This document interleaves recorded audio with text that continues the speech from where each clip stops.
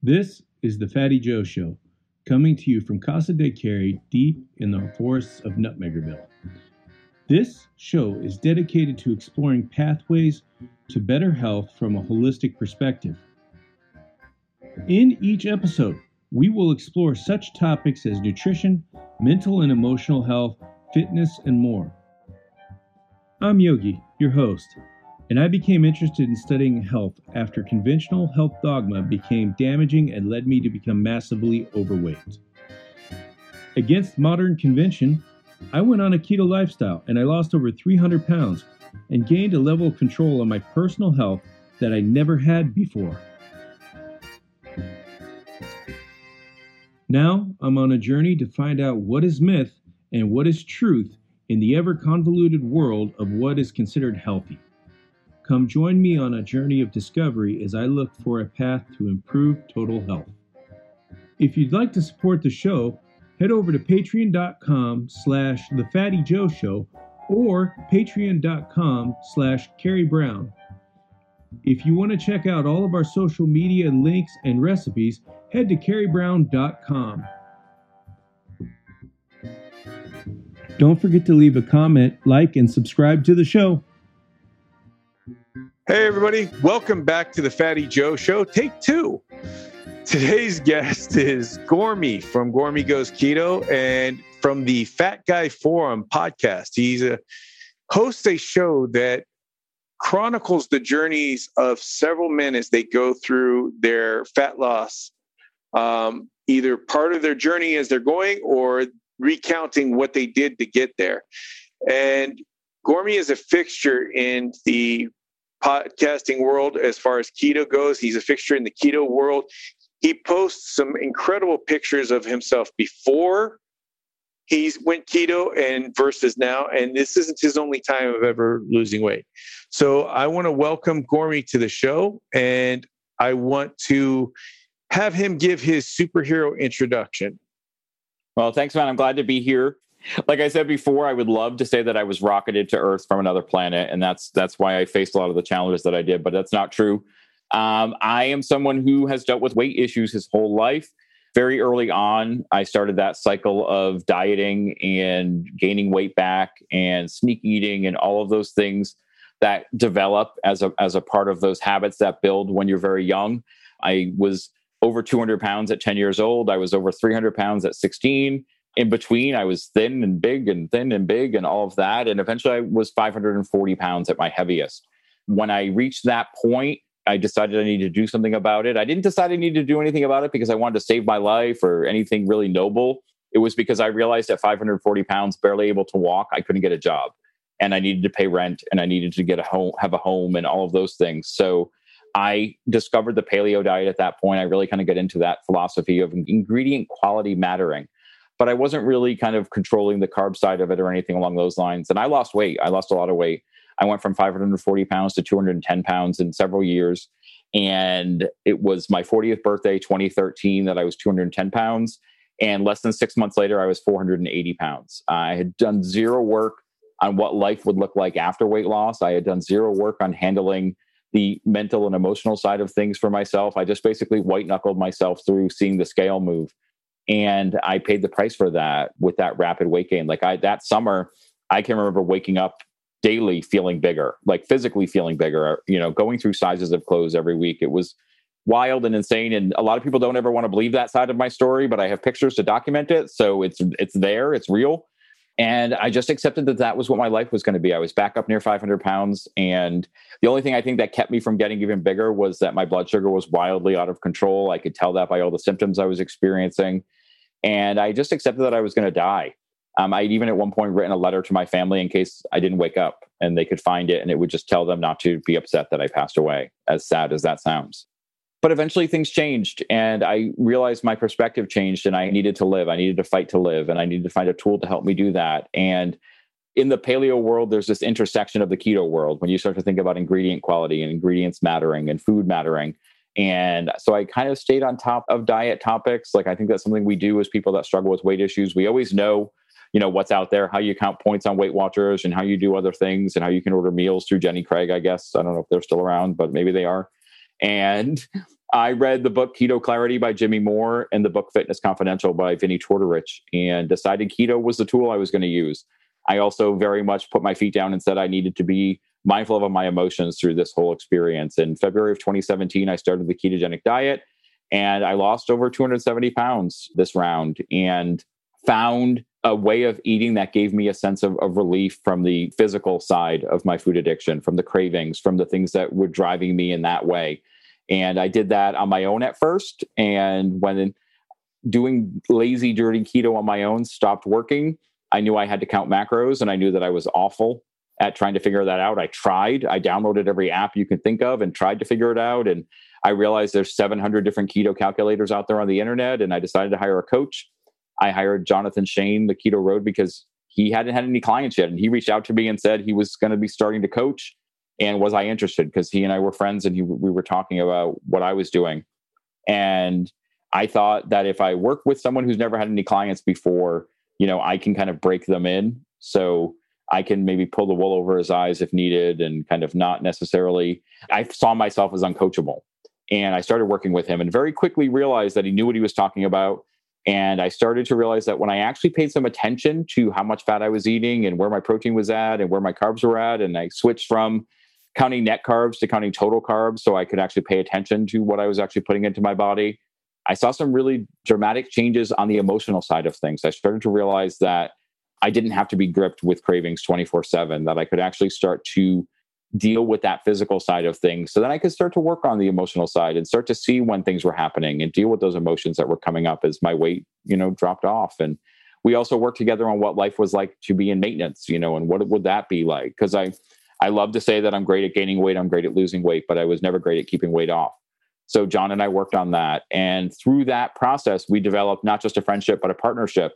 And he invited me to start working with him as a coach. So I went from someone living a ketogenic lifestyle for themselves to sharing my experiences with other people. And it was also around that time, it's now almost been 2 years since I started the podcast. You mentioned the Fat Guy Forum. I felt that there was a lack of space in the weight loss community in general for men to share their stories who weren't men that were getting on competitive stages, weren't men that were off-season bodybuilders dealing with 35 pounds and getting on, talking about tips how to shred quickly. I wanted to help bring the stories forward of the men that were dealing with lifelong struggles with their weight. And so I created the podcast, and it's gone fantastic. I really just love all of the guys that I've been able to bring forward there. And like I said, last year I started working as a coach. I started helping people on a one-on-one basis build a holistic ketogenic lifestyle. And holistic ketogenic to us means that it's not just about what's on your plate. It's about everything that's going on in your life and the impact that has on your relationship to food and your weight loss journey. And, some people are looking to actually add weight, through building muscle. Some people are looking to lose weight. Some people are just working on that maintenance piece and need help with that.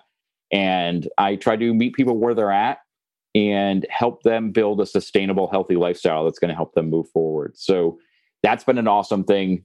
I feel like really is a part of my story, because it's been this evolution of sharing my story on Instagram, putting some of those wild before pictures out there, which all were a part of my Instagram account before I switched over to actually trying to lose weight, and sharing my journey, the ups, the downs, the good, the bad, the ugly, the challenges that I went through. It was never just a linear journey. Life isn't about just coming over a roller coaster hill and zooming towards the end of the ride. There's twists and turns and loops and all of that. And I've just always kind of prided myself on being willing to share those things with everyone out there to kind of bring them along. And now I don't just do that on a daily basis through my social media, but I do that with people who are dealing with their own struggles in unique ways. And working with people has been a very fulfilling part of this experience for me. So long story short, that kind of brings us to where we are today. That's awesome, man. And I got to apologize to everybody because we had a really awesome, I don't know how long interview, but apparently my Wi-Fi or something happened with my iPad because the recording button kind of went off. So we were already talking about things. And one of the things that I brought up earlier was the fact that on your podcast, you talk quite a bit with a lot of guys who are on their fat loss journey or have been on their fat loss journey that have realized that it wasn't necessarily just about the food, but their emotional or their mental health was playing a huge role in their binge eating or their desire to eat certain foods that got them into trouble. Mm-hmm. Oh, for sure. And that's, like I do say that for me, going, quote unquote, going keto helped me take away some of that physical side of things. But then you realize that there's a whole other side to food and our relationship with food. And that's one of the questions I love to ask the guys on the show is not just what is your relationship with food like today, but where do you think that developed from? And what was your relationship with food like when you were at the beginning of your journey versus where you're at now and all of, those different places? Because it often is not just, because I think there's this propensity, specifically even in the keto community, but I'm sure also in others, to say, if you cut out carbs, your relationship with food changes completely. All it is, it's the carbs that are driving everything. And I'm like, there's so much more to each person. There's so much more that's bio-individual and based on the emotional side of that relationship with food. When food is love in your family, how it's expressed, you learn that's how love's expressed. And, and that's what that becomes about. So when love goes away or there's challenges and you need to feel those feelings again, you turn to food. If food is something that was used for celebration and happiness, as you were growing up, and then you're not feeling a lot of celebration and happiness in your life, but you want to, you turn to those foods. And, one of the things that we talked about earlier was this idea that a lot of times people will have specific foods that are like their kryptonite food, that thing that just they know if it's in front of them, they're going to eat it. It's going to be something that happens, and I think that's because they developed that connection somehow. Like that was a food that was used by them at some point that to get them through a situation. And that's something, for me, I think a lot of my food issues developed when my parents divorced and, we moved around a lot and I went from school to school and a lot of different things were changing constantly. But the consistent thing for me was food. Food was always there, even if people weren't. If my mom was working 2 jobs and wasn't around, if I was staying at a different family member's house, if things were different, I could always know that I could go to the corner store and buy some Reese's peanut butter cups and they were going to be exactly the same all the time. And so that was what, I based consistency on. And I think that's something I hear a lot from people is it's not just about this specific food is so amazing that it's life-changing. It's about what's known. It's about what is comfortable. And I think that's something that happens a lot to us. Like it's something Ethan Suplee, the actor, talked about on an interview. He was talking to Lewis Howes on the Greatness podcast the other day, or it might have been a couple of weeks ago. And he talked about the fact that, as much as people like to say there's discomfort in making changes to the way that you're eating and moving your body and losing weight and the ability to become physically active and dealing with your emotions and all of that brings you discomfort, there's a level of discomfort to being over 500 pounds that we don't talk about, what that actually looks like. And I think it's because of how amazingly adaptable our brains are. We adapt to almost anything. We accept, I accepted that walking 15 feet would wind me. I accepted that I couldn't stand for more than a few minutes. I accepted that because I was able to keep eating, because I was able to keep kind of feeding that side of me, literally. And when I look back on it now at the amount of discomfort that I was allowing to be in my life every day, it amazes me. But I think that's a part of it because I'm getting something out of that experience emotionally. So it's helping me get through things. It's helping me deal with the way my life was. So you put blinders on and you allow things to happen and you allow that to become your norm.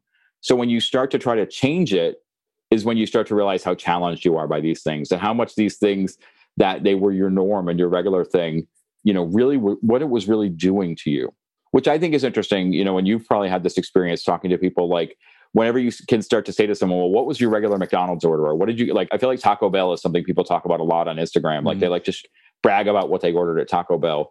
But the wild side of that to me is that we all have our regular things. Like we can all go back and say, well, when I would go here, I would get this. And when I go here and I get this, and I go here and I get that.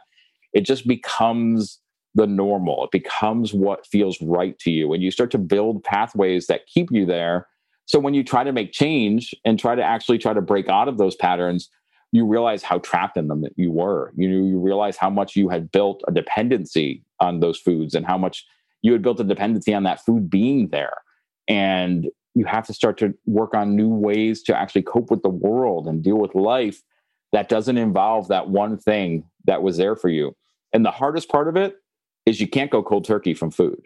You can't just give up food. You can't just take it away completely. You can change what you're eating and you can make your plate look very different and you can make the portions on your plate look very different. But if you don't eat, you're going to die.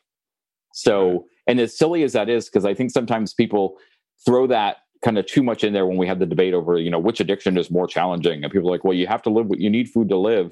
I don't like to rank addictions or things along those lines, but I do like to say, like, there is a different challenge when you have to consume the substance that you're addicted to every day.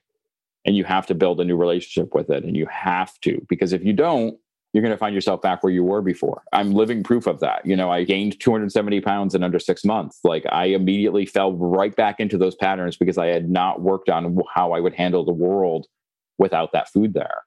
And I think that's something that a lot of my guests struggle with, is about defining what their world looks like now that they can't turn to that one thing that was comfort and was pleasure. And it was pain. That's the other thing, is like, it's not always bringing you pleasure, but it's bringing you something that it's bringing you something that you're used to. So even if it means it's discomfort and digestive discomfort, literally, and all of those physical challenges, at least what that feels like. What that's going to be like.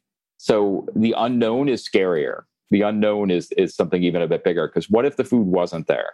And what I try to say to people now when I'm working with them is, what if that's really great? What if taking away what you consider to be your comfort blanket, like the thing that keeps you safe, actually makes you safer, actually makes the world better, actually makes your life better. But you won't know that until you actually start doing it. And that can be a really scary thing for people.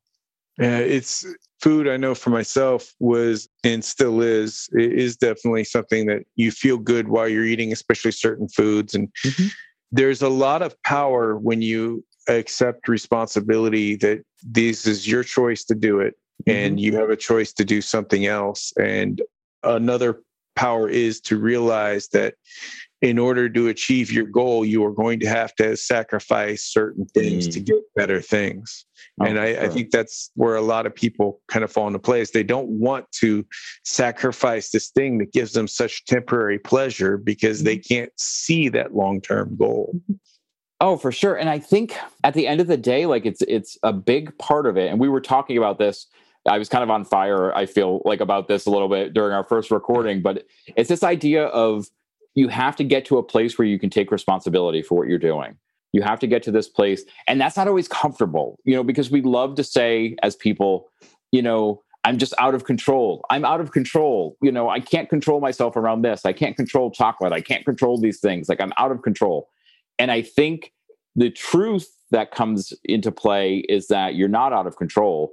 It's that you're getting something out of this abdication of responsibility that you don't want to acknowledge. And so a big part of working on these issues is about being honest with yourself and realizing that you do have control. It doesn't mean it's always easy. It doesn't always mean that it's always comfortable. It doesn't mean that it feels good. It means that you do, though, have control. You do have the ability. Like, there were times during my weight loss journey that I would go to bed at like 5 o'clock at night because I knew if I stayed up, I was going to overeat. Like, that was the mood I was in. I was like, okay, I got to go to bed. And I'm not saying that so someone out there is like, oh, writing a note. The key to weight loss is going to bed early. I'm saying that because there were times where I had to take control to the extent that I did things that might seem a little out there, but it was about saying, I am in control in this moment. I know if I stay awake, I'm probably going to make a choice that I'm going to regret. So I'm going to go to bed now. And I think at the end of the day, what that comes down to for people is getting to that place of thinking about this mindful approach to what you're eating. Like, one of the things that we talk about a lot, and I talk with my clients about, is like, let's think about why you're making the choices you're making when it comes to food. Like, where is that coming from? What's driving this? What is the emotion behind what's happening? And sometimes the answer just is, I'm hungry. I don't know where it's coming from. I'm just hungry. But sometimes that answer is, I'm really stressed out. A lot of things are happening. I feel really out of control. That, I think, is so key for people, because the one thing that we can control often is food. And so we control it in bad ways because it gives us a sense of control when our lives feel completely out of control, when there's a lot of factors that are affecting us that we don't have any measure of control over. Because that is true. There are times where there are things that we can't control. And that's one of the things that I've discovered on my journey is Stoic philosophy. And this idea that if I can control something, I should control it. But if I can, I need to let it go. And I need to not stress about it and give it my energy. And for me, I'm not perfect. We're not always perfect, when we're going through these journeys. Like, we're not always going to do the things we know. It's something I wrote about recently in a blog, the idea of knowing versus doing being two different things. We know what we should do to reach our goals. We know exactly what our routine should look like, but we don't always just do it.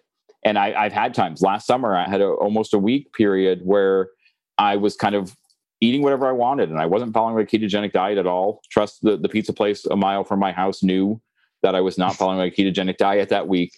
And when I finally talked to friends about it and what was happening, the immediate response that I got was, well, why didn't you reach out for help? Why didn't you say something before this started? And my response was, if I'm being honest, I didn't reach out because you would have stopped me, and I didn't want you to stop me. I wanted to kind of fall into that place. Why? My world was falling apart. I had lost 3 jobs. I was losing my home. I didn't know what was coming next. The world was locked down. Like things were kind of wild and crazy. And I decided in that moment that this is what was going to make me feel good. It's not smart. It's not the perfect decision, but it's what I did. But I think the honest side of it is, I think a lot of people have done things like that over this past year. I think a lot of people have been through that. And too often than not, we don't reach out to people who will hold us accountable because we know they will hold us accountable. We know that they might say something rational that makes you stop and realize, okay, maybe I'm just feeling really emotional and I don't need to have pizza and ice cream. Maybe I don't need to do this. And you might stop for a second and think. And there are times, especially when you struggle with food addiction, that you don't want to stop and think, because stopping and thinking gives you perspective and gives you that sense of what's actually happening again. You want to lose yourself in those moments. And it's not pretty to admit that. It's not happy. It's not one of those things. Like one of the things you and I talked about earlier was putting ourselves out there on social media and what that looks like. And, painting this picture of perfection versus, showing the lumps and bumps. And sometimes I didn't post that week about what happened. Honestly, I was terrified too. I was like, oh, I feel like so in this place of negativity towards myself. I don't think I can share that with other people. And I realize now, looking back on that I missed an opportunity to let people know that if that's something they're struggling with, it's okay. It's okay to realize that not every day is going to be perfect, but it's how you respond and what you learn from those moments. I think that matters more. That really defines you. When the past happens, the past happens. Like we can't go back and change things. Like you can't live in regret and shame. You have to live in a place of accepting responsibility for what you've done, but still continuing to move forward. We have a propensity as human beings to want to wallow in that negativity because sometimes that feels good. Whether, I don't know why. I wish I understood. There are probably people much smarter than me that understand why sometimes we like to sit in that place of discomfort and being upset with ourselves. But when you can just look at it and say, okay, I did this. What might I do differently next time? What are the lessons I've learned? How did my body respond? What do I need to do to actually get back to feeling the way I want to feel? And try to move yourself forward, that you take so much more from that experience. Whereas if you let it just be this mindless thing that happened and you don't try to learn anything from it, that's the challenge. Like that's when we lose those opportunities. And that'll happen sometimes with clients I'm working with when they have a moment like that for themselves. And I kind of make them sit in it for a little bit and talk about it. And I say, no, I don't want to move past that choice to have pizza yet. I want to sit down and talk about why you think you ate that pizza, because you said it didn't taste good. So why do you think you made the choice? And a lot of times they want to say, well, I don't want to talk about it. What happened? I just want it to be done. And I'm like, I understand that. I'm like, but you're paying me to help you. And so let's try to take some lessons out of this. Like, what is the lesson? What did you actually learn? And, I sat down with someone and said, okay, so what are you going to do next time you're at work and you're stressed out? And pizza is the only option that they're providing for you there. And you know that if you don't eat something, you're not feeling great.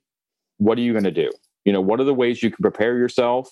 So we talked about kind of stocking his desk with things that are shelf stable and easily accessible.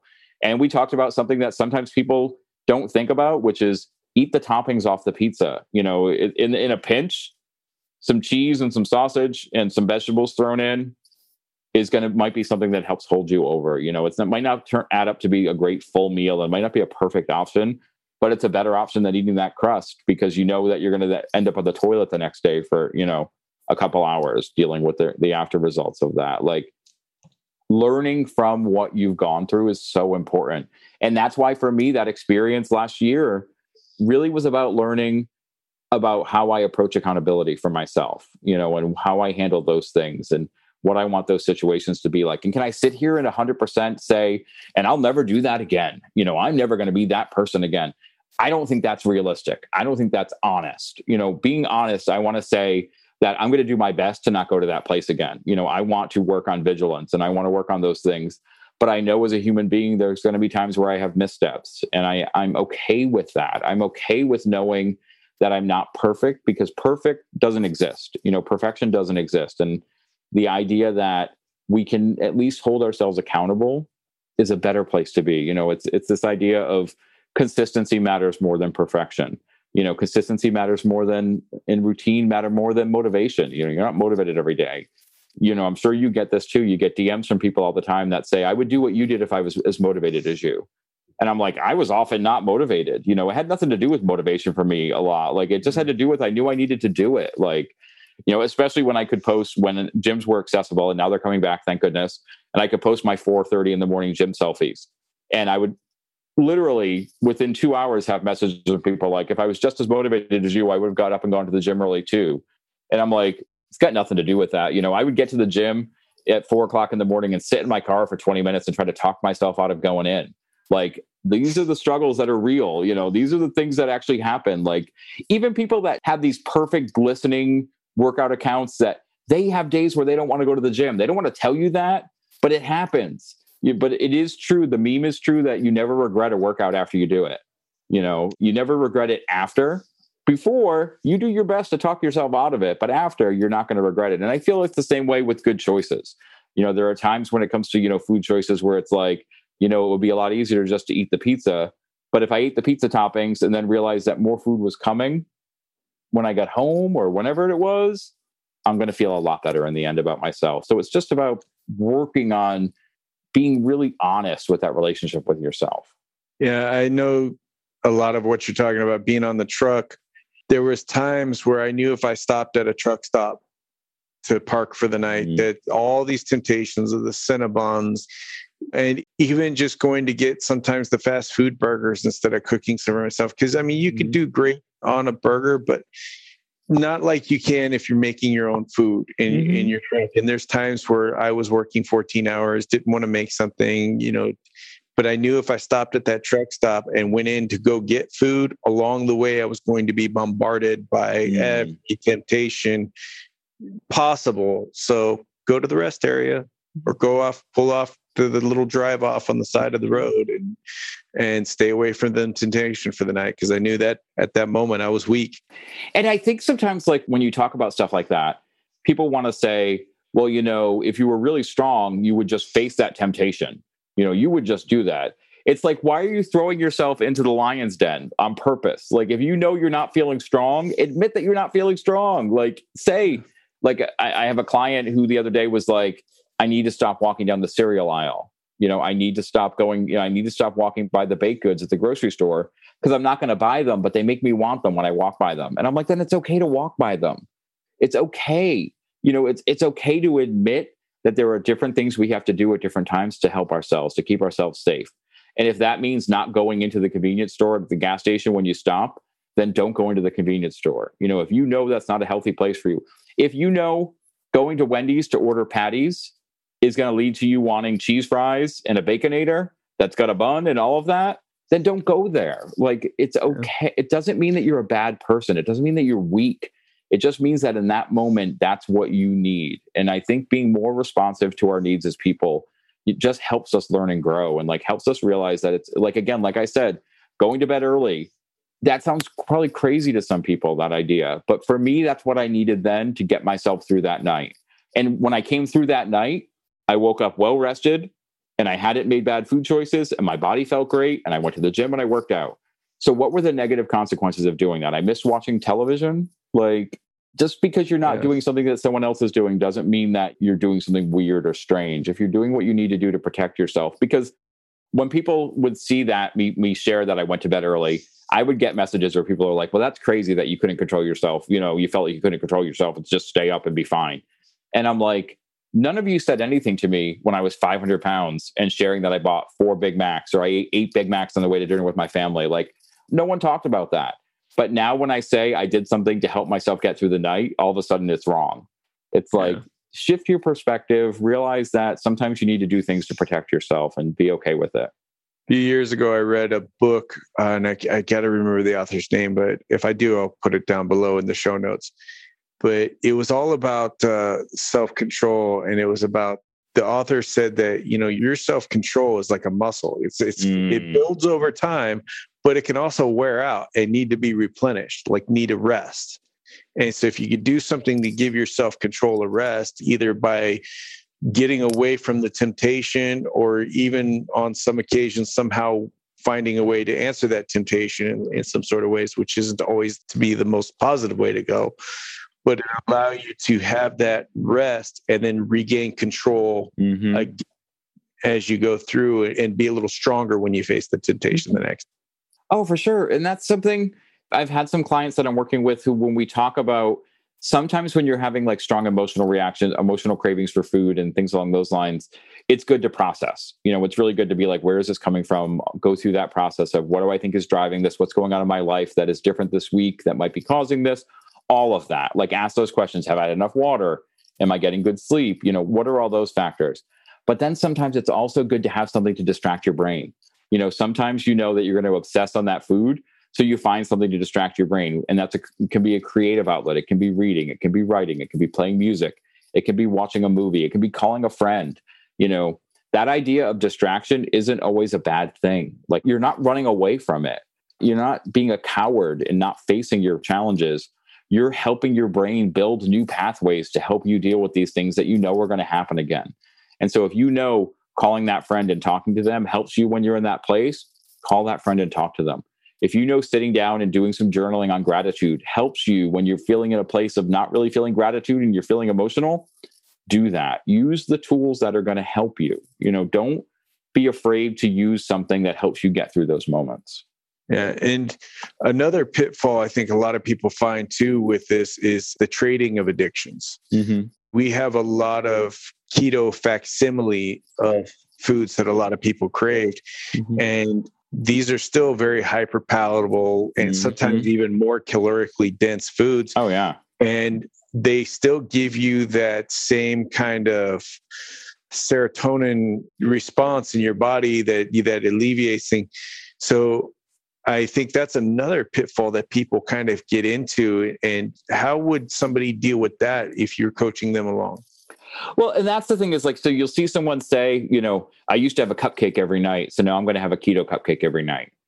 And that's when I have that discussion with that person. And I say, so if you have trouble and challenges controlling this food, why does an ingredient shift in that food make it all of a sudden something that you can magically control? Explain that to me. Let's talk about that. Let's talk about what that really means.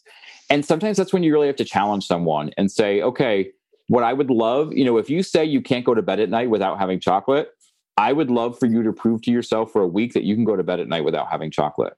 Because it's this idea that they feel like there's no way they can do it without it.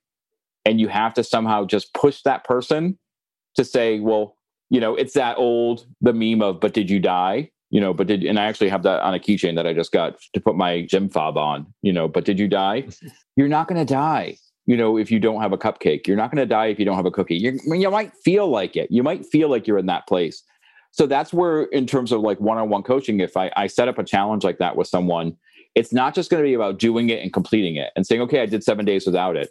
It's going to be about talking all the way through that. Like, what does it feel like to have a night where you don't have it? Like, let's do it once. Let's see what happens.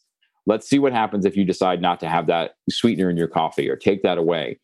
And then sometimes also you just have a rational discussion with the person and say, keeping sweet things going into your body keeps you wanting sweet things. That's just the way your body is functioning. And I know there's going to be someone out there who is like an influencer using a continuous glucose monitor they were sent to use for a month. And they're going to be like, I ate that and I didn't have any kind of blood sugar spikes and I didn't feel any cravings. Great for you. I am so freaking happy for you that you can do that. But I know that if I cut into a piece of something like that, I'm still going to want something more the next day. I know that things are different for me. Like when people tell me, and this is another kind of segue to talk about a different dietary plan, but like carnivore eating, there's this idea that there's no way to overeat on carnivore. Like there's no way to do that. And I'm like, well, I will tell you that I have overeaten on carnivore, and I even had a guy who was on my podcast who had tried a lot of different dietary approaches. And he's someone who actually, if you listen to the episode, I think that he actually has something hormonally going on with the way his body produces ghrelin, because he is never satiated no matter what he eats. And he worked with a coach. I listened to that episode the other night, actually, and that's one of the ones that was like had me thinking about even more having you on the podcast. And yeah, like he worked with a coach, and he tried just calorie control. He tried keto. He tried carnivore, and he put on weight doing carnivore, doing carnivore, quote unquote, properly, just eating meat to satiation. Like, he doesn't reach that point. And I think the idea that the same thing works for every person is what we have to break away from. We have to realize that, yes, well, here's two things I'll say. One, yes, there are people that are going to have keto desserts every day and have no challenges, and the weight's going to drop off, and they're going to reach their goals, and they're going to do perfect. And I applaud them. I think that's fantastic. Then there are going to be people that try to have a ketogenic dessert every day, and they are miserable because they live in this life of constant food craving, and they don't feel any relief, and they feel none of the benefits of the ketogenic diet, because those flavors and those tastes to them cause those reactions. I also would love to throw a note out there that if you're looking at someone else's Instagram page and you're basing what you see on their Instagram page as how you think they're exactly eating 24/7, you are making a mistake, because there is so much curated content out there. There was an account that I follow and am friends with, and I remember once, like halfway into my journey, I finally broke down and I messaged her and I said, "You are posting desserts every day. How are you losing weight and posting and eating desserts every day?" And she said, "Well, I don't eat desserts every day. On Saturdays, I make all 7 desserts and I try a bite of them, and then I post them throughout the week." And I had never heard or even thought about curated content before. And the idea that people take a day of the week and that's their content day, and it's not a bad thing. Like, it's not, but I want you to realize that there are some times where you see, because it'll also happen. Like, I try to share everything that I'm eating on my page, but there are sometimes I just forget to take a picture, or you were so hungry with your scrambled eggs in the morning that you just ate them and realized you didn't post it. And so then I get messages and people are like, "Well, if I want to eat that, can I lose weight too? Can I do?" And I'm like, no, do not base your eating plan off of pictures you're seeing on someone's social media. Figure out, this is just to give you some ideas, but also don't plan your portions based on, if I'm in maintenance, my portions are going to be different than your portions are if you're losing weight. If I'm 240 pounds and you're 560 pounds, your portions are going to be very different than what I'm eating, what your body needs. Like, you want to kind of remember that it's okay to look to other people's pages for inspiration and for accountability and discussion and tips and all of that. But don't ever just say, "I'm going to do exactly what that other person is going to do." I mean, I'm sure you've seen, like, one of my favorite DMs to get is, "What are your macros?" And my response is always, "I'm not telling you what my macros are. My macros have zero to do with you. Unless you are a 48-year-old, 5'11" man, who's the exact same weight as me with the exact same body fat percentage, my macros have zero to do with you. So me telling you doesn't do anything for you." And it's funny, Lauren Berryhill, keto coach Lauren, she is notorious for getting this question from people. Like, so she actually was always used to post that she's not going to share her macros. So she and I have a thing where every time she posts a picture of food, I'll always DM her and be like, "Yeah, but what are your macros today?" Because it's just a joke. But it's because it happens so often. Like, people want, and I know it comes from that place of, I see the results that another person is getting, and I want those results too. So I want to do exactly what they're doing so I can get, help. And the harder part is when you have to say to someone, especially as a coach, we need to find out what works for your body. We need to do what's going to work for you. I've had clients say, "Are you working with anyone else who's around my size? And what are they eating? And how is that going for them?" And I'm like, it's going for them how it's going for them. Let's talk about how it's going for you. It's really hard sometimes to get people to kind of focus on their own plate, no pun intended, instead of worrying about what's on someone else's, because is there something different they should be doing? It's like, no, let's just work on what you need. Let's work on what I need. Like, being okay with that bio-individuality and that the challenges are different. Like, there are so many people that don't have and this is one of my favorite things is, like, when I talk about, I posted on my new account because Instagram took away my other account months ago for no reason, and they apologized, but didn't bring it back. I talked about that experience of kind of like what it feels like to kind of be in the throes of your addiction, when you're just giving into it and what that feels like. And I had a lot of people like DM me and say, "Yeah, well, I've never felt that. I don't feel that way if I have like a keto cupcake, or I don't feel that way." And my response to when someone says that to me is always, "I am so freaking happy that you don't feel that way." Yeah. Because it means you don't deal with the same issues. Like, I am very happy when people can't relate to things that I'm sharing, because then that means that they don't feel some of those lows that I know that I felt. Yeah, I'm part of several groups, run one myself, and I get questions or I get comments like that all the time. And people will ask, does a scoop of butter in your coffee break your fast? And so my response to that was, well, it depends on what kind of fast you're doing. And what is your goal? You know, if your goal is autophagy and you're trying to maximize those effects, then the butter might not be great. If your goal is just some fat loss and that little bit of butter keeps you going to your next fast, you know, to finish your fast, then maybe that's fine. And I had one of the people on there that didn't read what I wrote, I guess, thoroughly, and goes, no, a little bit of scoop of butter is not going to break your fast, you know? And I'm just like, okay. And I just ignore, move on, because they're in a point where they're not going to listen because it works for them. And they're not looking at the perspective of what the other person's goal might be or what may work or not work for them. So you are pretty open and honest with your pictures that you put out with way you looked before and currently. One of the things that a lot of people deal with, and guys deal with it, even, you know, ladies, I want you to know that we guys deal with this as well, it just in a different way, but body dysmorphia and the perspective of yourself and pressure to look a certain way. And that being the driving force of picking a diet and a fat loss plan. So I want to dissect a few things right now. Just one is how you look at yourself when you look in the mirror. What do you see? Do you still see that big guy on occasion, or do you look at yourself in a different way? Well, this is where it gets interesting, I think, for me, like my perspective on kind of my own kind of body dysmorphia and body issues. When I was over 500 pounds, I was incredibly confident in my body. That was my life. You know, I went through some horrific bullying when I was younger, and I eventually realized that if I didn't accept myself for who I was, you know, I was going to have a very miserable life. Like, it's so that whole image of, you know, the kid wearing the t-shirt in the pool, you know, the overweight kid wearing the t-shirt in the pool. I did that for a few years and I eventually stopped. And I think I was probably around 13 or 14 where I was like, this is who I am, deal with it. And I dealt with so much pushback from that, no pun intended, I developed a thick skin. So it was not weird. You know, I didn't have any shame when it came to if I was at a pool party with friends and, you know, I was the biggest person there, my shirt was coming off when I was going to the pool because I needed my shirt to be dry later. So I was warm. Like, I had no problems with that. And I think that's one of the things where, like, my initial Instagram account was called Gormanizer because that's the word Gormatized is to eat voraciously. And that was like my life. And I shared it that way. You know, I have pictures of me with cake resting on my stomach and things that I would do to kind of shock people on Instagram. And so as I lost weight, it became more about, for me, not recognizing the person in the mirror. And that's the kind of the disconnect for me. It's almost like this flip side of, you know, I felt more comfortable in my skin when I was bigger than I do as a smaller person, you know, because you deal with the loose skin issues and things along those lines. And I'll get it out there that probably will never have loose skin surgery for the cost. And also I'm a baby and don't want to go under anesthesia and deal with anything along those lines. But so I think for me, you know, it's been about kind of building a new relationship with my reflection in the mirror and starting to be okay with how I look now and like what that means and how clothes are supposed to fit and all of those different changes.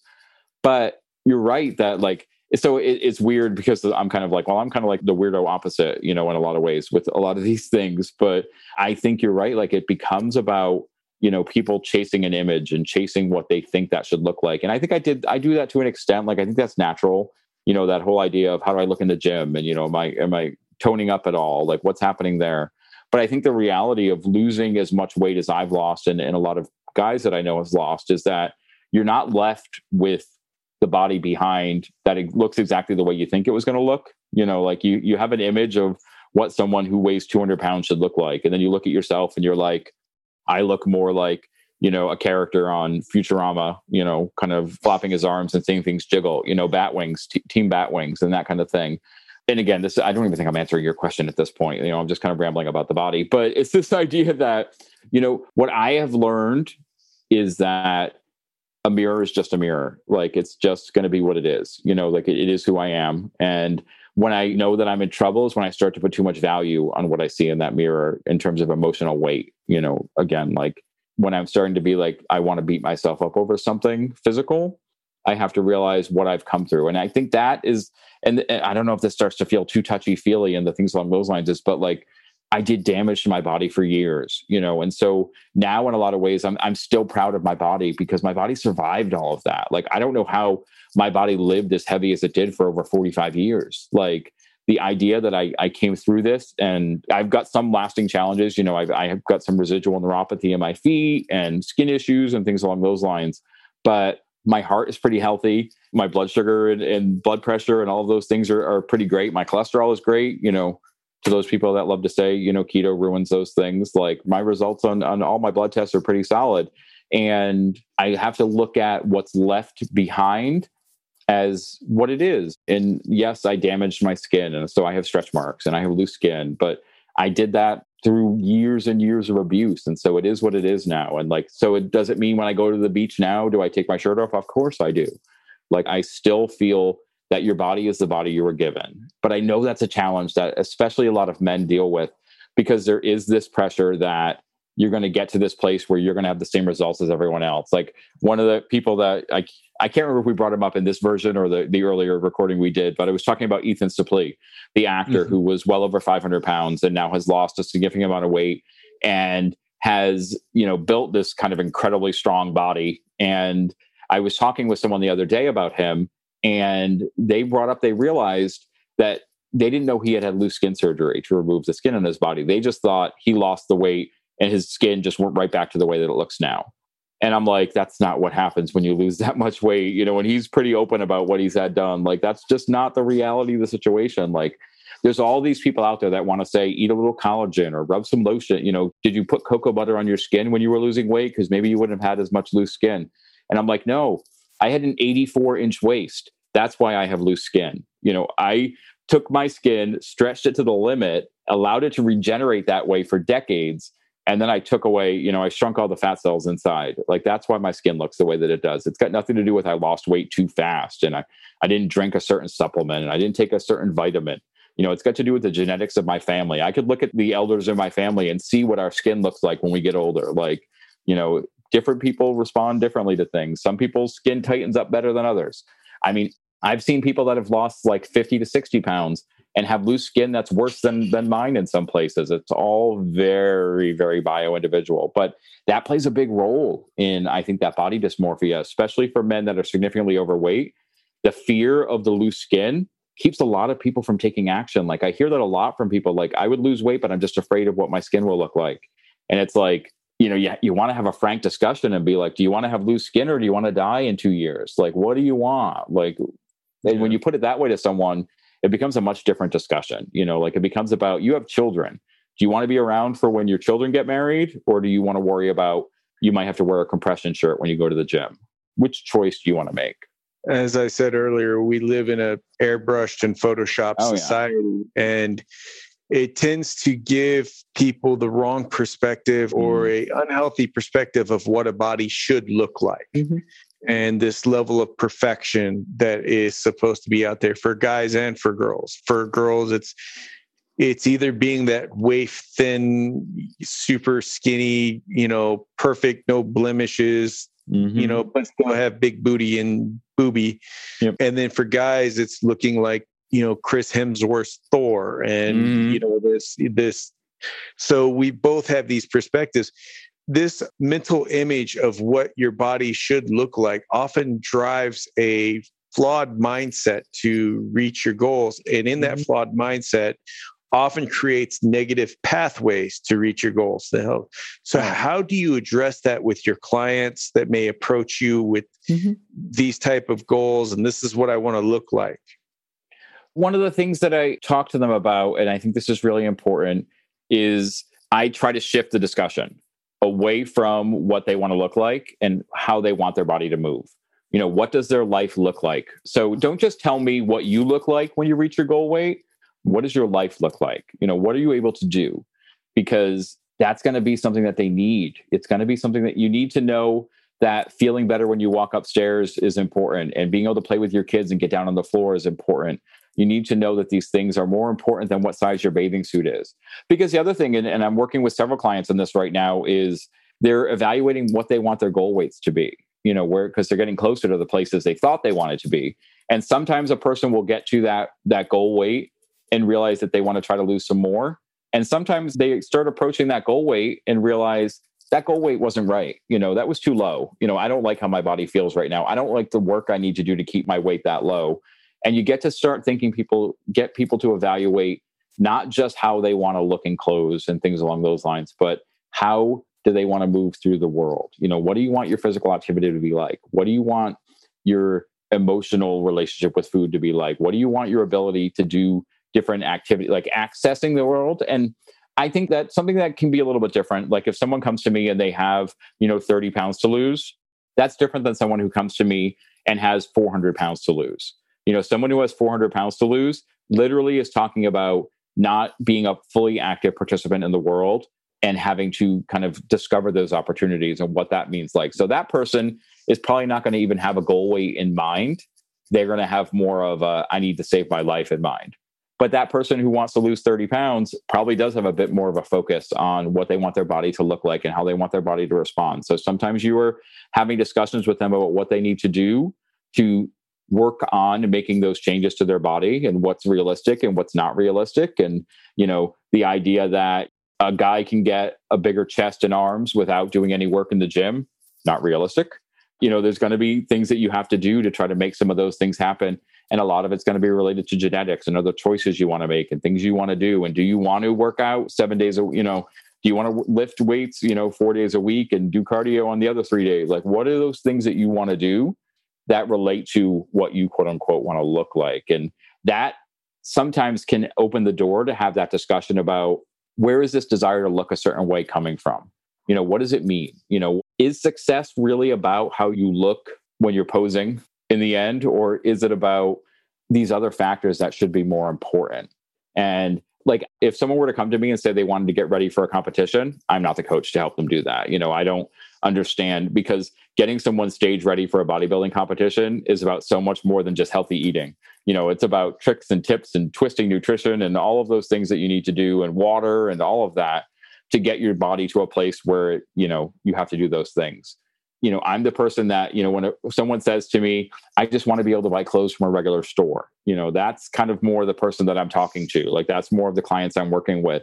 So I don't think I even necessarily yet have worked with a client that is so kind of obsessively focused on, I have to have, 20-inch arms, and I want to have a 28-inch waist, and I want to have a 52-inch chest. And I don't know if that's physically possible, but I want to try to do it.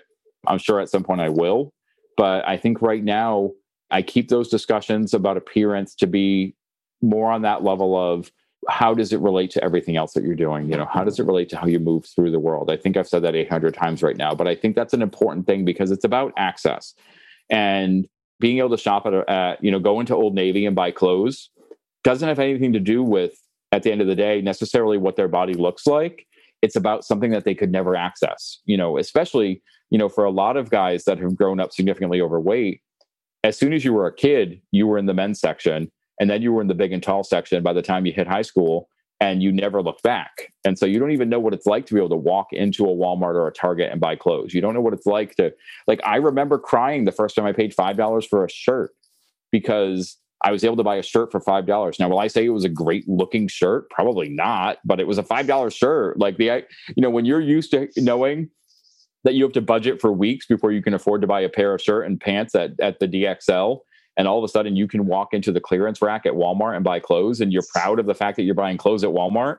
It's a whole different world. And so it's sometimes it's about helping with that perspective on what it means to see that happen. Like, it's the same thing with the scale, wanting to see certain numbers. Like, men specifically have a big thing about wanting to see 200 become 199. But the reality is that someone who's been 600 pounds for most of their adult life, seeing 199 pounds is going to be a long road and is going to take a lot of work. And they may not get there, but it's about helping someone understand that even if they don't get there, that they can still be proud of themselves, and they can still be amazed by what the work that they're doing and the changes that they're making. And it's about helping people work on accepting their bodies where they're at. And this is this is the dichotomy that I think happens sometimes, because you can love your body today and want to change your body. And that's something that people don't, especially like in the body positivity movement. They don't want to accept that you can love yourself. You can be very happy with yourself, but still want to make healthy change.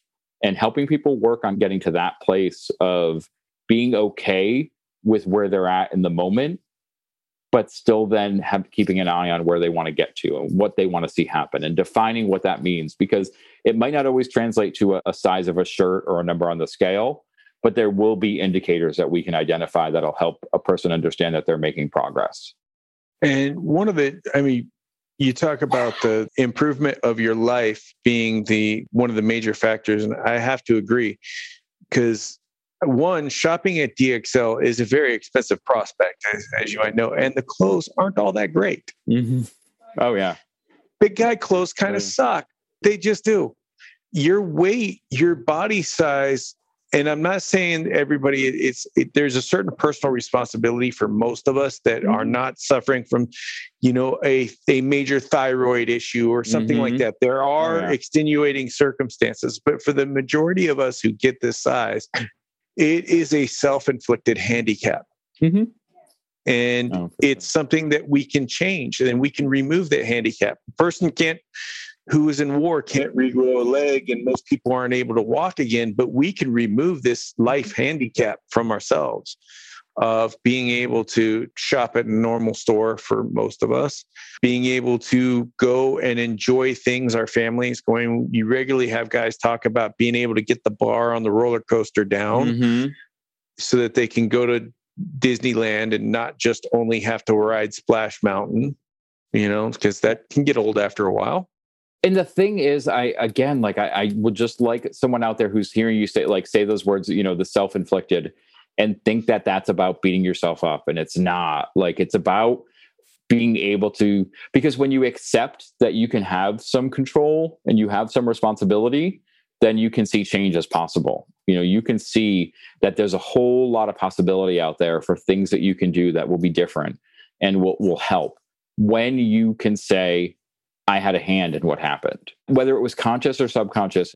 And one of the things that, we talked about before we started any of the recording, is the idea, one of the topics that comes up a lot on my show is reaction to trauma, the trauma that people have gone through. And I've talked a bit about even some of the trauma I think that I went through as a child, just with my family issues and things along those lines. A lot of times food issues develop as a result of some significant trauma that happened to a person. For the most part, you don't get to 500, 600 pounds just because you were bored. It's very rare that I talk to someone who was that big on my podcast and say, how do you think your relationship with food developed? And they just say, oh, I don't know. Food was there, so I ate it. There's always kind of something there that, whether it's a triggering one triggering event or a lifetime of triggering events, there's a reaction to trauma that happens, and healing that trauma can sometimes take more than eating a ketogenic diet. It can take a lot more than even working with a coach that's going to help you work on mindset and goal setting like I do. It can take therapy. It can take working with a professional, in a medical setting. It can take, medications. It can take other things that people need to do to help them get through these experiences that create this trauma that is so many times stigmatized, especially for men. That is one of the main purposes that I had with creating the show, was trying to create a space where it was okay for guys to talk about things that I know men were dealing with. And we openly talk about women dealing with, but there aren't a lot of men just openly sharing these challenges, those things that they go through, those embarrassing moments, those different reactions, those different reactions to traumas, because we want to appear strong and we want to appear stoic and we want to appear all these different ways. But it's happening, and it's happening to people. And the idea that if someone comes on my show and they share the trauma that they went through and how they responded and how they now have taken responsibility for their things in their lives, and they're working on accountability, and they're working on choice, and they're working on all these different pieces. And it's inspiring to me every time I hear someone talk about what they've come through. And I talk to guys at all stages of their journeys on purpose. I've had guests on that are probably a week or two into starting a massive weight loss journey. I talk to guys that have come through it and kept the weight off for years. I talk to guys that the episode that dropped yesterday is with someone who is just a year into his journey. And I think there's something important about hearing those perspectives and realizing there's some commonality and some difference, but more so than not, there's that commonality. There's that sense of, someone else is going through a similar struggle, and maybe I can do something to work on what I'm going through. And maybe I can reach out and find that there's tools out there that can help me. And maybe I might need more than the next person. I never say to someone, I know exactly what you're going through, because I never know exactly what someone else is going through. But I can say, I've had a similar experience. I've gone through something. Let me try to use the experience that I've been through to help you, or let me use the experience that I've been through to help you talk about what you've been through. So then someone else will hear it and learn something.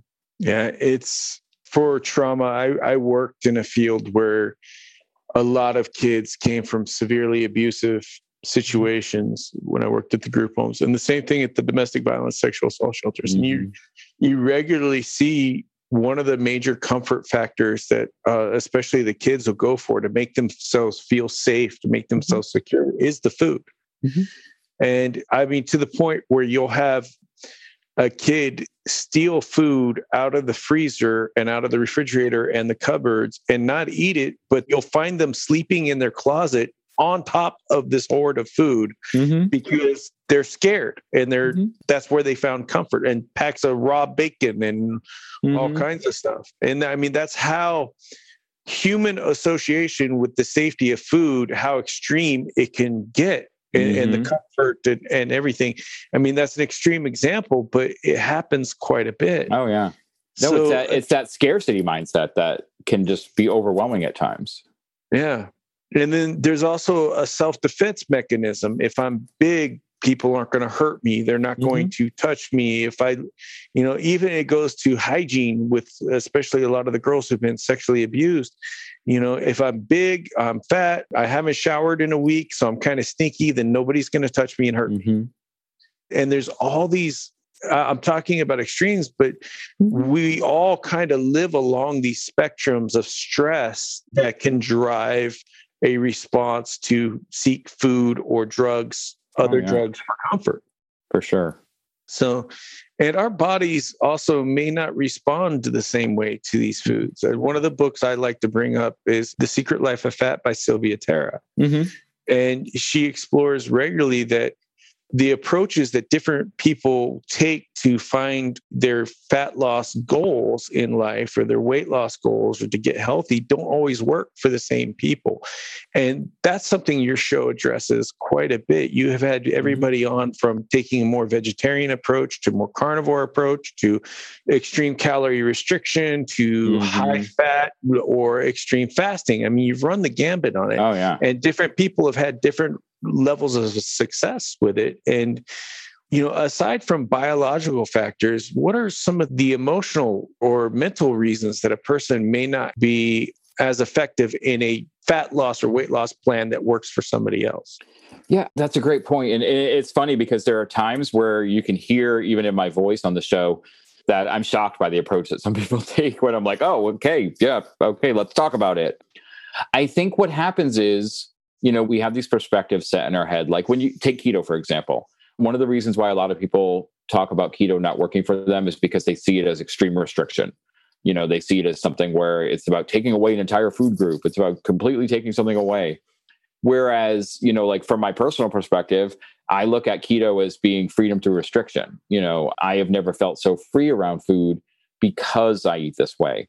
And I think it's that idea of perspective that come into play sometimes. Like someone who feels that a diet that is either vegetarian or keto or, involves restriction of specific foods is too restrictive for them and they feel like they can't do it, then they may be someone who then has found success through, just general caloric restriction, or if it fits your macros type plan. Like I think you have to buy in on the emotional side that something is going to work. You have to understand.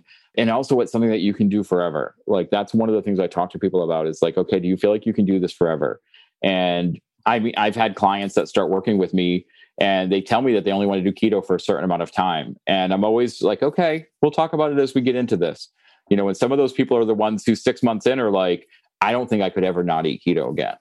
But until they believed they could do it, they couldn't. And I think that's what happens when people are picking weight loss plans. And I think that's the problem too. Sometimes when someone says they've tried everything and nothing works for them, it's this belief that nothing works. We know that every single diet is going to work in the end if it's followed properly. It's going to work. Are you going to get the results you want? Are you going to feel the way you want to feel? Are you going to, all of that, none of that's guaranteed. But if, most likely, if you follow that diet plan the way it's designed, it's going to work in terms of at least just talking about weight loss. Now, hormonal health, all those other things aside, you could do that. I think for each person, it comes about identifying what works best with their relationship with food. Like I've had several people on the show that have had weight loss surgery, and there's a lot of people that will say weight loss surgery is a cheat. Weight loss surgery is just taking the easy way out. And when you listen to these guys talk about what their lives are like going through weight loss surgery, especially the ones that have been successful for 4, 5, 6 years after, it doesn't sound anything at all like a cheat to me. Like they used a tool that gave them a certain amount of time, but then they still had to do the work.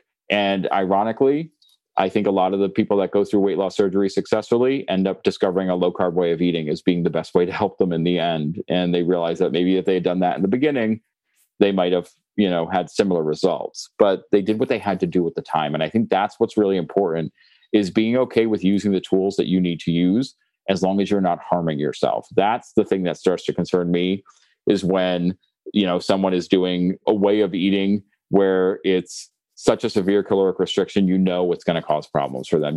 That's where some of their other issues are coming from.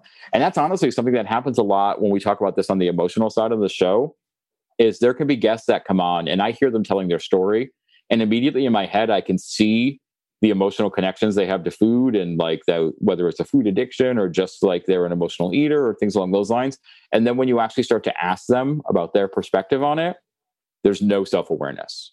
They're not in that place yet. So they're not in that place of where they can make a connection that they are actually using food to handle emotions, even though if they go back and listen, they're going to hear themselves talk about it. But it's that place of being aware of yourself that is a challenge for a lot of us to get to. Like I said, for years, I said I was never an emotional eater, but I clearly was. I just wasn't conscious of it. And that's another thing that I love about the show, is having someone listen to themselves and come back and be like, I learned something about myself. I didn't even realize I shared that, or I've never shared that part of my story before. Like discovering new things. And I think that's a big part of this process, and a big part of finding what's going to work for you in the end. Is I encourage every person, no matter what tool you're going to use to track your food and move your body, to ensure that you are doing some work on the emotional side of things, whether you think it's important or not, whether you think it's an issue that's there for you or not. And that can be finding a journaling tool that you use on your own. It can be working with a coach. It can be working with a counselor. It can be building a group of accountability friends on Instagram, a group of people doing like-minded things, and you just talk to them and you let them know what you're going through. But I think it's when you don't work on those issues that you tend to see the recidivist nature of weight loss, when you see things go back, because you've done nothing to build those patterns and routines and those emotional pathways that you need to help you deal with what life is going to be like as you come through. On your show, you've had so many varied stories of people sharing their journey. What were some of the more surprising approaches you heard? Surprising approaches to weight loss? Or so surprising that you felt like, as far as that were working for people? Yeah, I think usually for me, the ones that I find most surprising are the people that are just straight up calorie restricting and doing kind of some severe calorie restricting. I've had some guests on that do kind of more like calorie cycling, like do periods of very low calories and then bump them up and pieces along those lines. And to me, that's such an anathema to me. Like that's something that I don't ever think I could do. So it kind of terrifies me a little bit that I'm like, oh, what is going to happen? And I think that's when like the keto coach in me wants to be like, well, if you were just to try this instead, you might not be dealing with that. So it's people that kind of purposely put themselves into that place of what I view as restriction, which then just speaks to that, because people see what I do as severely restricted. So it's all kind of what side of the mic you're sitting on, I guess, at the end of the day. Like, I do think, to me, like, and I have some amazing friends, like some of my best friends have had weight loss surgery. Weight loss surgery terrifies me as a person. It terrifies me. And the idea, because of the number of people that fail, but have done this extreme measure to their body that's going to have an impact. A lot of the surgeries have adapted and grown. And so I know there's probably someone out there listening who's going to get mad at me for kind of taking this perspective. But the idea of changing how your insides work just scares me, just because I'm a baby when it comes to surgery, I guess, anyway. Like I already mentioned that. But that to me is the ultimate extreme. And so, which also I think gives me the perspective that when someone comes on the show and talks about making that choice, I know that it wasn't an easy choice. I know there was nothing flip about it. I know that they understood the gravity of what they were doing, and I think that's really important to realize that, yes, there's going to be the random outliers that make the decision on a whim or make the decision lightly. But I think for the most part, people know they're doing something pretty extreme when they're having their digestive tract, impacted. Yeah. Luckily, I haven't had anyone on yet that has done like that scary hole in the stomach port thing or any of that stuff. Like, also, I mean, some of the other extreme measures, like the OptiFast, MetaFast type diets, are ones that I applaud people that can do that and then transition into a normal way of eating, which for people who don't know, like those are like medically supervised shake diets, basically. And the idea that someone does that for months on end and then transitions into a normal way of eating, I give them all the credit in the world, because like, I don't think I could do it, for one, but I also, that idea of getting used to eating food that way and then having to transition back to regular food scares the crap out. I'd be terrified. Like, I would almost be too afraid to go back to eating regular food, which is what I think would happen. I actually kind of did that not too long ago. And I was figuring out a way to do an extended fast. And I found that going from food into the fast was not working. I could only last for like a day or two. But if I cycled into a liquid diet and then into the fast, I was able to control my appetite. I ended up doing a 9-day fast. And then I went out of the fast back into a liquid diet, and I would adjust my macros. I would play with my macros a bit during the liquid fast, upping the protein, upping the fat, playing with the ratios a bit. But then going back into the liquid diet and then transitioning back into solid food slowly, I found also helped me not have a bad reaction while trying to put solid food back in. So like going from a liquid diet to softer foods like scrambled eggs and things like that, and then allowing my digestion to kind of build itself up. And then I used a lot of apple cider vinegar, things like that, to help with digestion issues as well as blood sugar control. So which is the amazing thing, like, to realize that, like, again, that's not something I ever would have thought of, but I love the idea of kind of getting into that bio-individuality of it and being like, it's not just what I'm saying works, it's what I've done and worked. And, I think sometimes people just get too wrapped up in wanting to find, not being willing to experiment, I guess is the best way to put it. Like, I think you have to be willing, especially if you're out there and you're getting close to that place of having to work on maintenance, realize that one of the biggest things that people don't talk about when it comes to maintenance is you have to be willing to fail. You have to be willing to take risks and realize that things don't work, especially if you're someone that struggles with food addiction issues and things along those lines. Like, there's different camps when it comes to like dealing with food addiction. And there's the idea that you have to either be, an abstainer or a moderator. And I think what's missed sometimes in the way some people put a message out there about it is the idea of being an abstainer doesn't mean that you're abstaining from all food, obviously. And it doesn't mean necessarily that you're abstaining from all carbs or things along those lines. You have to be willing, you don't have to, but you can be willing to discover what are the foods that you need to abstain and what are the foods that you can moderate. Like, I think there's a gray area when it comes to, you can be an abstainer on some things and there can be some things that you can moderate and have a perfect relationship with. It's that idea of there not being a black and white list, I think, that scares people sometimes, because we want things to be clearly defined for us. But being willing to exist in the gray and discover that, okay, yes, I can control that and I'm fine with it and I don't have any reaction. And oh, wait a minute, no, that did not go well. My body either didn't handle it, or I had cravings for 3 days and I had to white knuckle my way through the week, or all of those things, or it triggered a binge, things along those lines. Like, being willing to do some of that exploration when you're in that place can be powerful and can be really great in terms of helping you define what your life is going to look like going forward. Yeah, there's definitely a lot of challenges. There's a lot of right ways up the road. There's a few bad ways, that are not going to get you where you need to go. But having a Sherpa that's had the experiences to get you there, I think, is one of the key components to long-term success and finding what works for you. So I want to start closing things out. And I like to ask 5 questions of my guests before I leave. And my first question are, who are 5 health heroes for you? And this is something to give our guests an ability to look people up and do deeper dives. Oh, for sure. This is such a good question. So obviously one of is this, there's almost egos that I don't want to inflate, like I don't want to give, it's gonna, but I'll do it anyway. So I will say one of the first people I have to mention is going to have to be the person who was my coach and is now my boss. And that's Jonathan Shane, the Keto Road. He's one of my health heroes because he's always willing to try things. And like, sometimes he does things that I think are a little wild. And I'm always like, I realize there is a significant age difference between us at different times because I'm like, I would never do that. But I think his willingness and his commitment to overall health just inspires me every day. Another person who I consider to be one of my health heroes would be Stella. Stella is striving. Stella is a woman who was significantly overweight and barely mobile and has made such incredibly powerful change in her life, through the ketogenic diet, but also just through the work she does. And she's one of those people that practices mindfulness on a level that I think we all could learn from. So she is definitely someone. I'm going to another get person. The royalties. Right, exactly. One of my health heroes, I'm going to also say, is someone who is not in the keto space. It's John Arpino, who's known as J. Arp's Journey. And he is someone who actually had the VSG surgery, but he is a powerhouse in terms of he's created a group called the Accountable Life Group.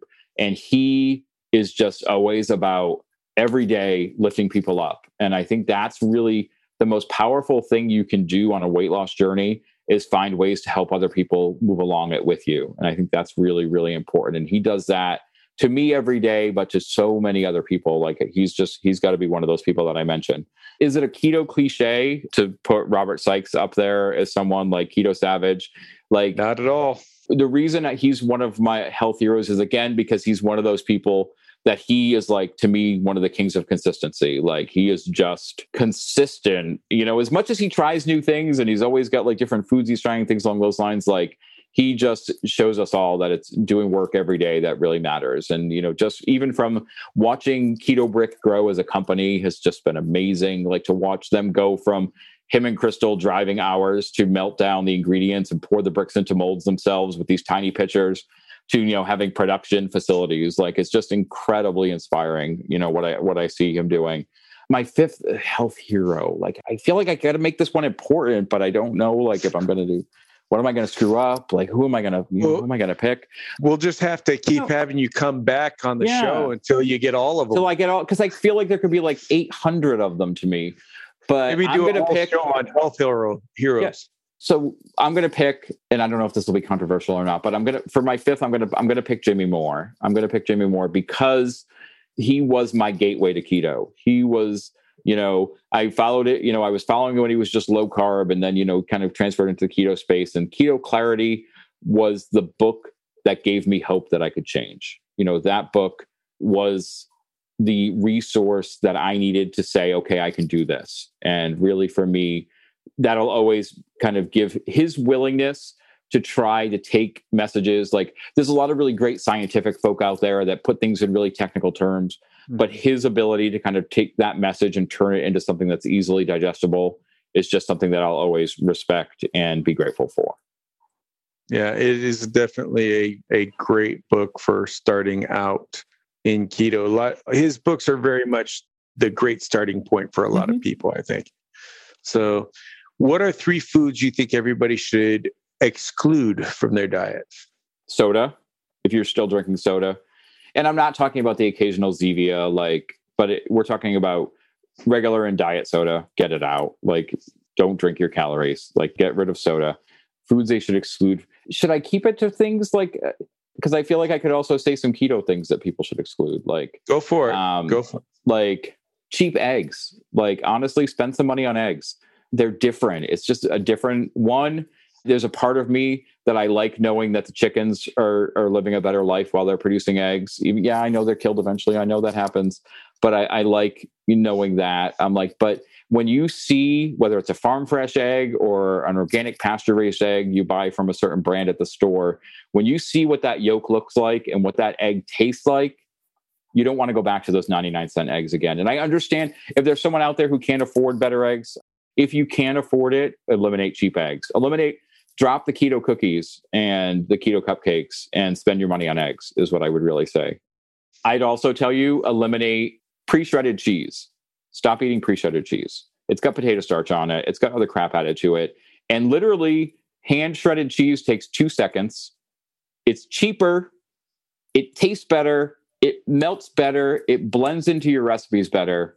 So stop buying that Stop buying that pre-shredded cheese. Agreed. And plus, you can get better cheese to shred than what's in the bags. It's getting a nice smoked cheddar or Gouda and shredding that into your into whatever you're making. It's going to make a night and day difference from the typical craft yellow annatto flavored or colored cheese.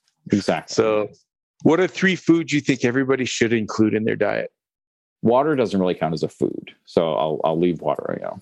Everyone should drink water. Drink water. We'll take that's your bonus. That's your 4th food.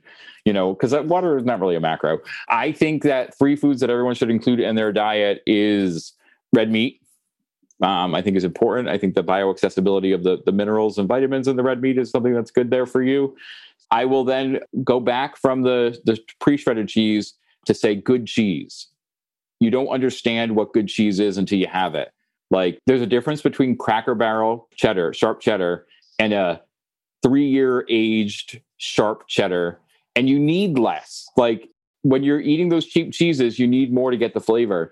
When you're eating a really sharp or an aged Gouda and it's got crystals in it, or a blue cheese that just blows your mind away, so good cheese, unless you're lactose intolerant, I guess, I don't want anyone to die. And I'm going to say the 3rd food is good salt. Trash the table salt that has the dextrose added to it. Get yourself some good salt.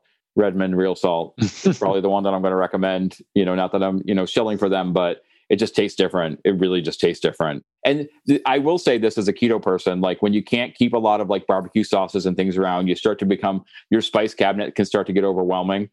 Right now, I probably have 12 or 13 different kinds of salt in my house.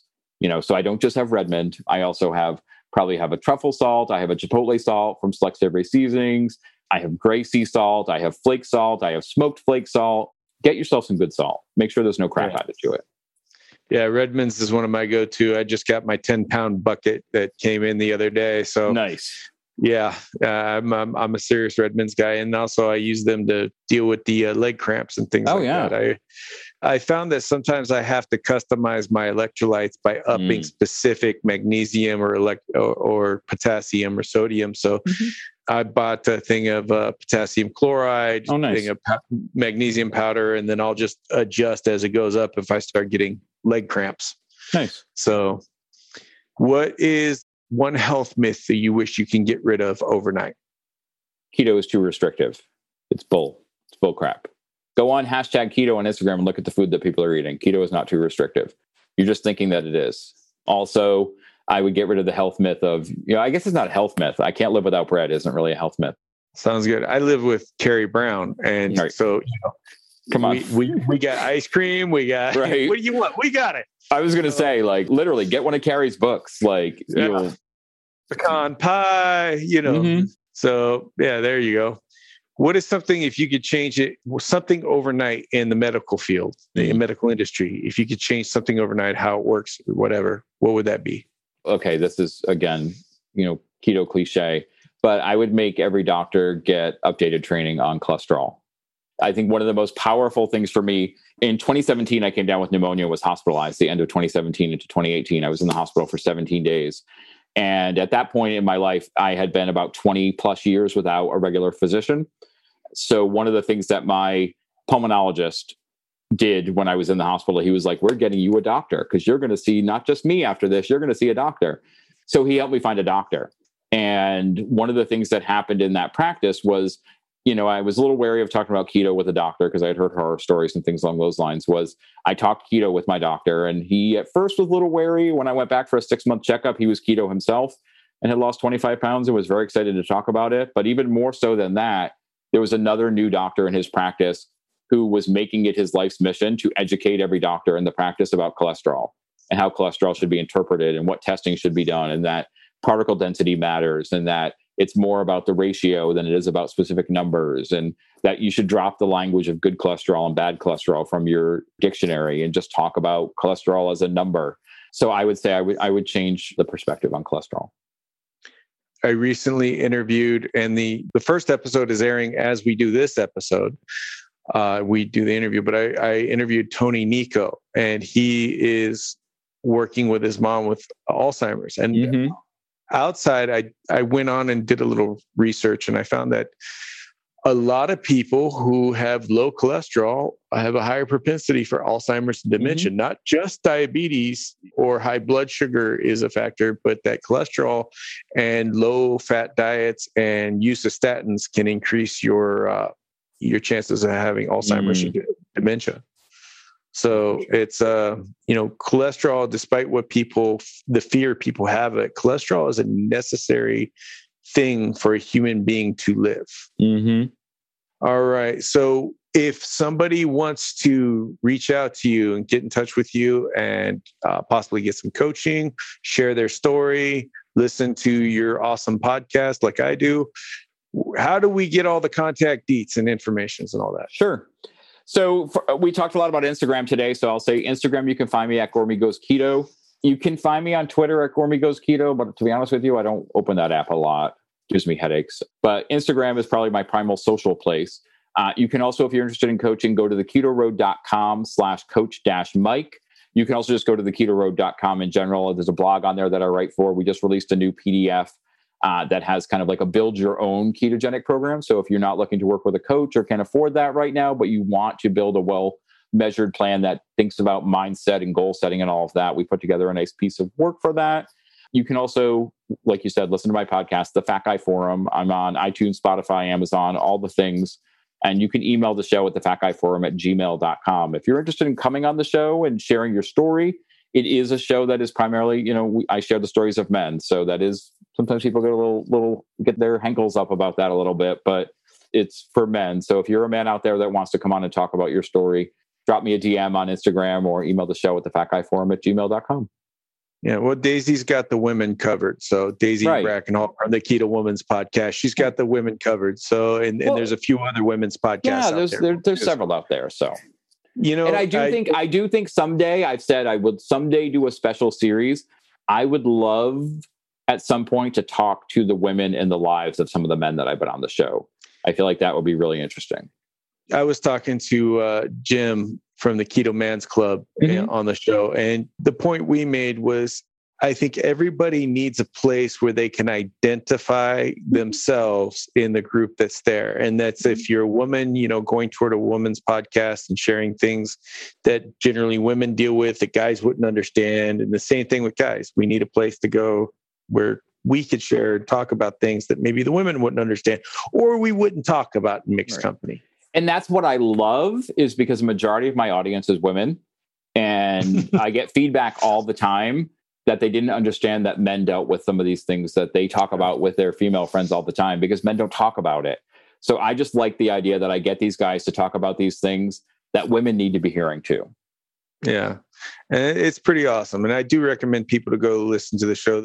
It's a great resource in a lot of different ways. Not only does it give you an idea of several different approaches to take, but the fact that it's just the stories of what guys are going through, that you might relate to something there, that it might speak to you as far as help giving you drive to continue forward or to explore a new path.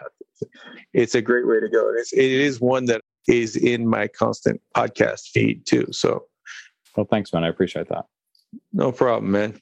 All right, everybody. I am going to be closing out. I want to thank all of our Patreons for keeping the lights on and everything moving. So if you want to become a Patreon supporter, you can support us as low as $1 a month, all the way up to the top tier levels, and get all kinds of cool swag and access to different things that Carrie and I are doing in the keto verse. Go to patreon.com/thefattyjoeshow or patreon.com/Carrie Brown and go check that out. I also need some reviews to read on air. So if you guys will leave a review down below, that would be fantastic.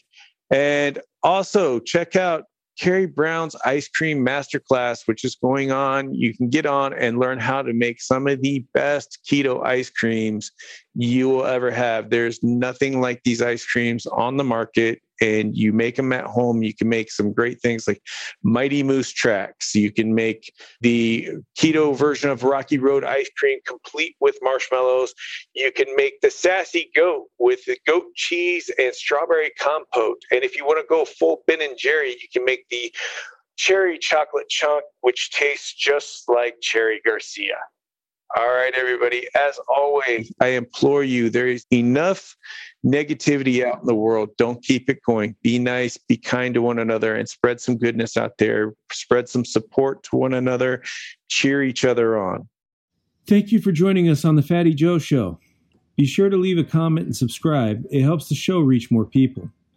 To support the show, as well as Carrie Brown and Yogi's work on the blog, keto recipe development, masterclasses, and to gain access to private Facebook groups and other awards, go to patreon.com/thefattyjoeshow or patreon.com/Carrie Brown. Also, check out our Carrie Brown and Yogi Parker YouTube channel for video versions of the Fatty Joe Show, recipe videos, and more. Join our awesome community on the Facebook group, The Keto Kitchen with Carrie Brown and Yogi Parker, and check out our carriebrown.com website for recipes, blog posts, discounts, cookbooks, masterclasses, and other great stuff. Thank you so much.